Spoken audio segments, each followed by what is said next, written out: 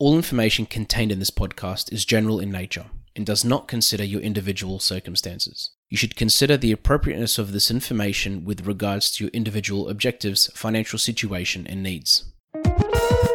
Welcome to Sharing More Than the Sheets, a podcast to help you and your partner make better financial and lifestyle decisions so that you can both focus on the things that you love. I'm your host, Michael Curry, financial planner, green thumb, husband, and just dad.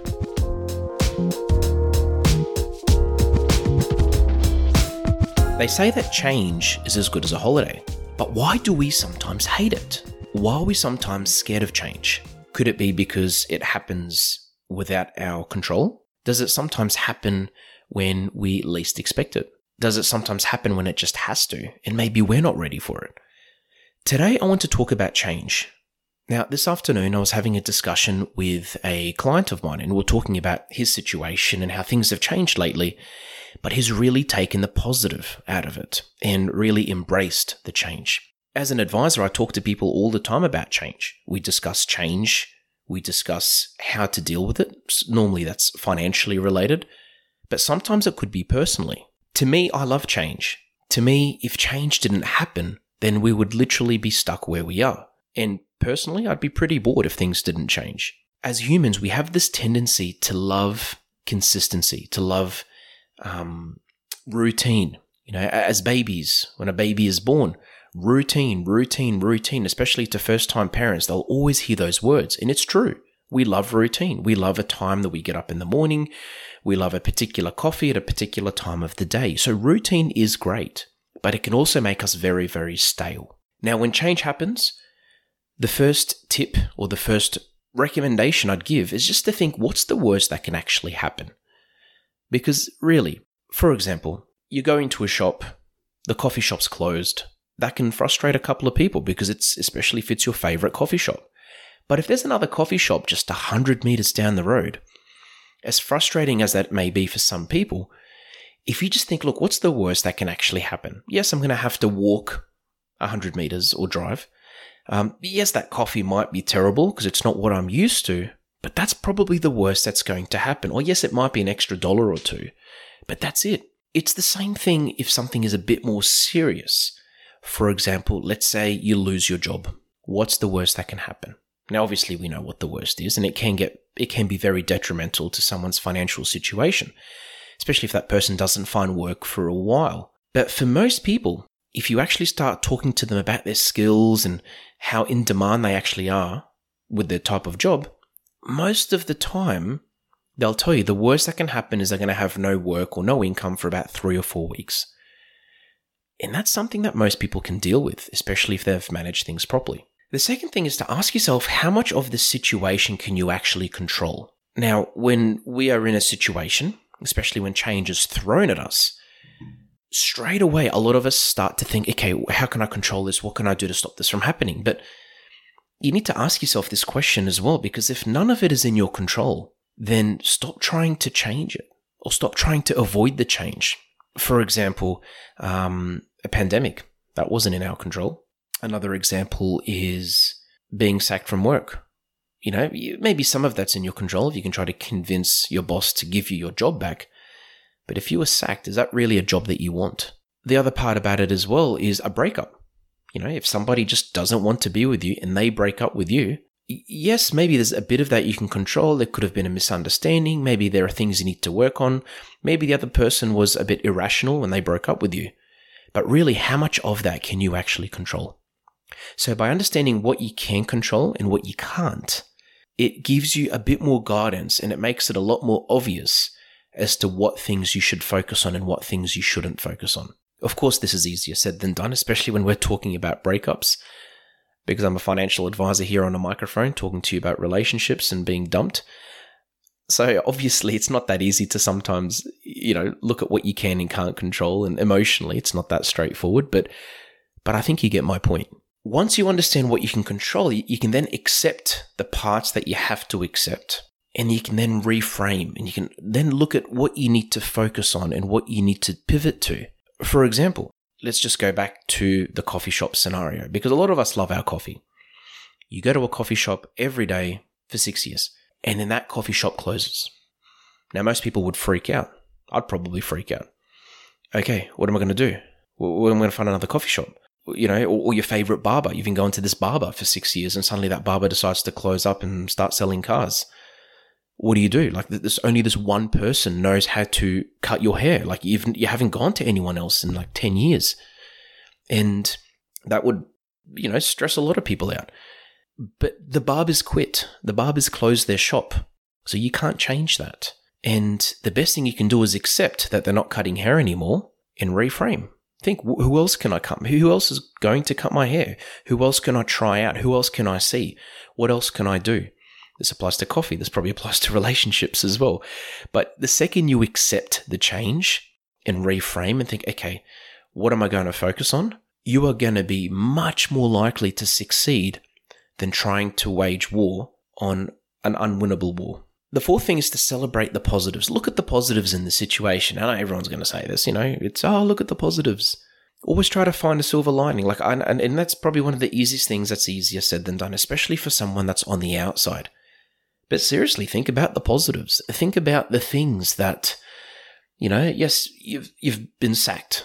But think about the positives. Were you really that in love with your boss or your employer or your work environment or the type of duties you were doing? Were you really that in love with it? Think about the positives. Sometimes it takes change for us to move to something better.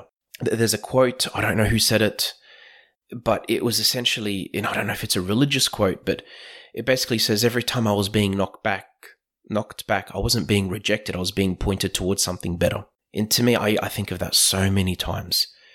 Think about the positives. Now, for those that are normally optimistic, those that are glass half full people, they're going to find this very easy to do. For those that are normally glass half empty people, for them, it might be a bit more, difficult. But once you do that, and once you've reframed, and once you've worked out what you can control and what you can't, you then take action. You then do something. An option is just to sit at home and feel sorry for yourself for 6 months. But another option is to take action, to understand, okay, what are the things that I can control? What am I going to do with that time that I have or with these opportunities? And what's the next step? Are you going to fix up your resume? Are you going to look at something else to invest in? Are you going to start Googling barbers in your area to see which barbers are you going to see? Who are you going to see first? Let's look up their reviews. Let's talk to friends that have similar hair as me to see who cuts their hair, because maybe I'm going to find someone better. And with all this, it's very, very important to make sure that you're managing your stress.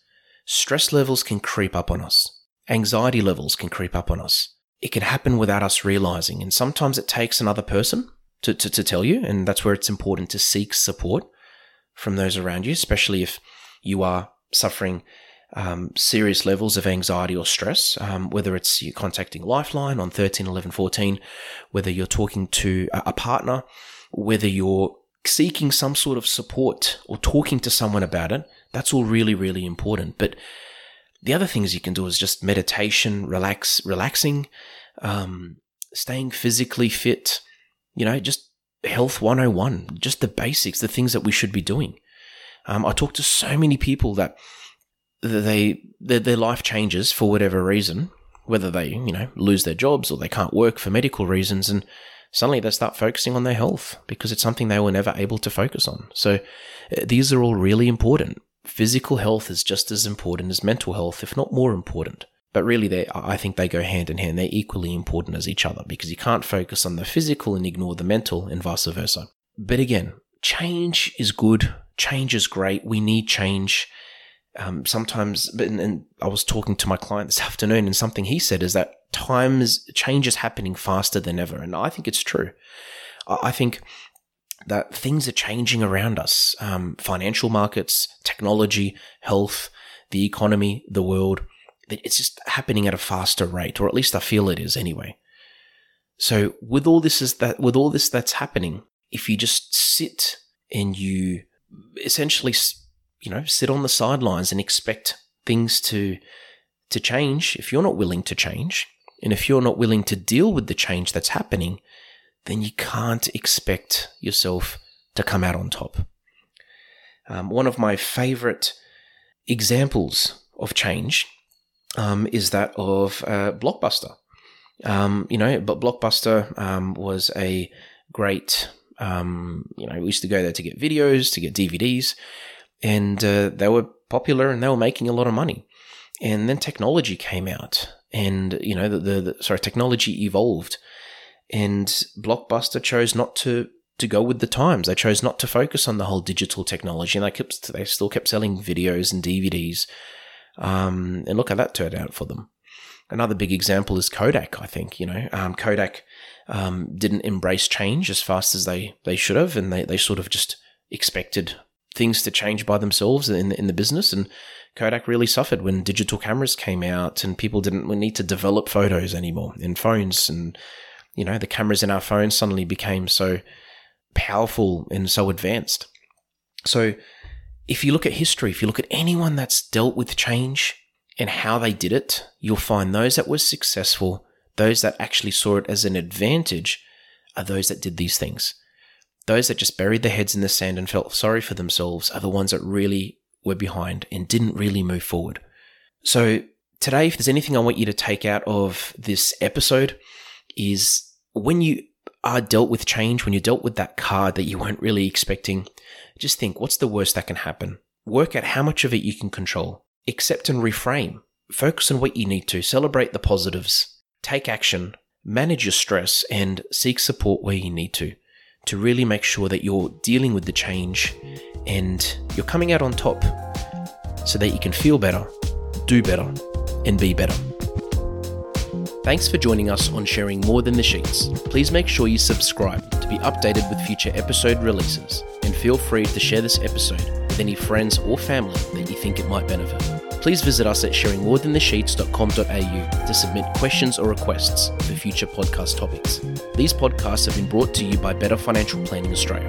To book a 15-minute phone chat, visit betterfinancialplanning.com.au.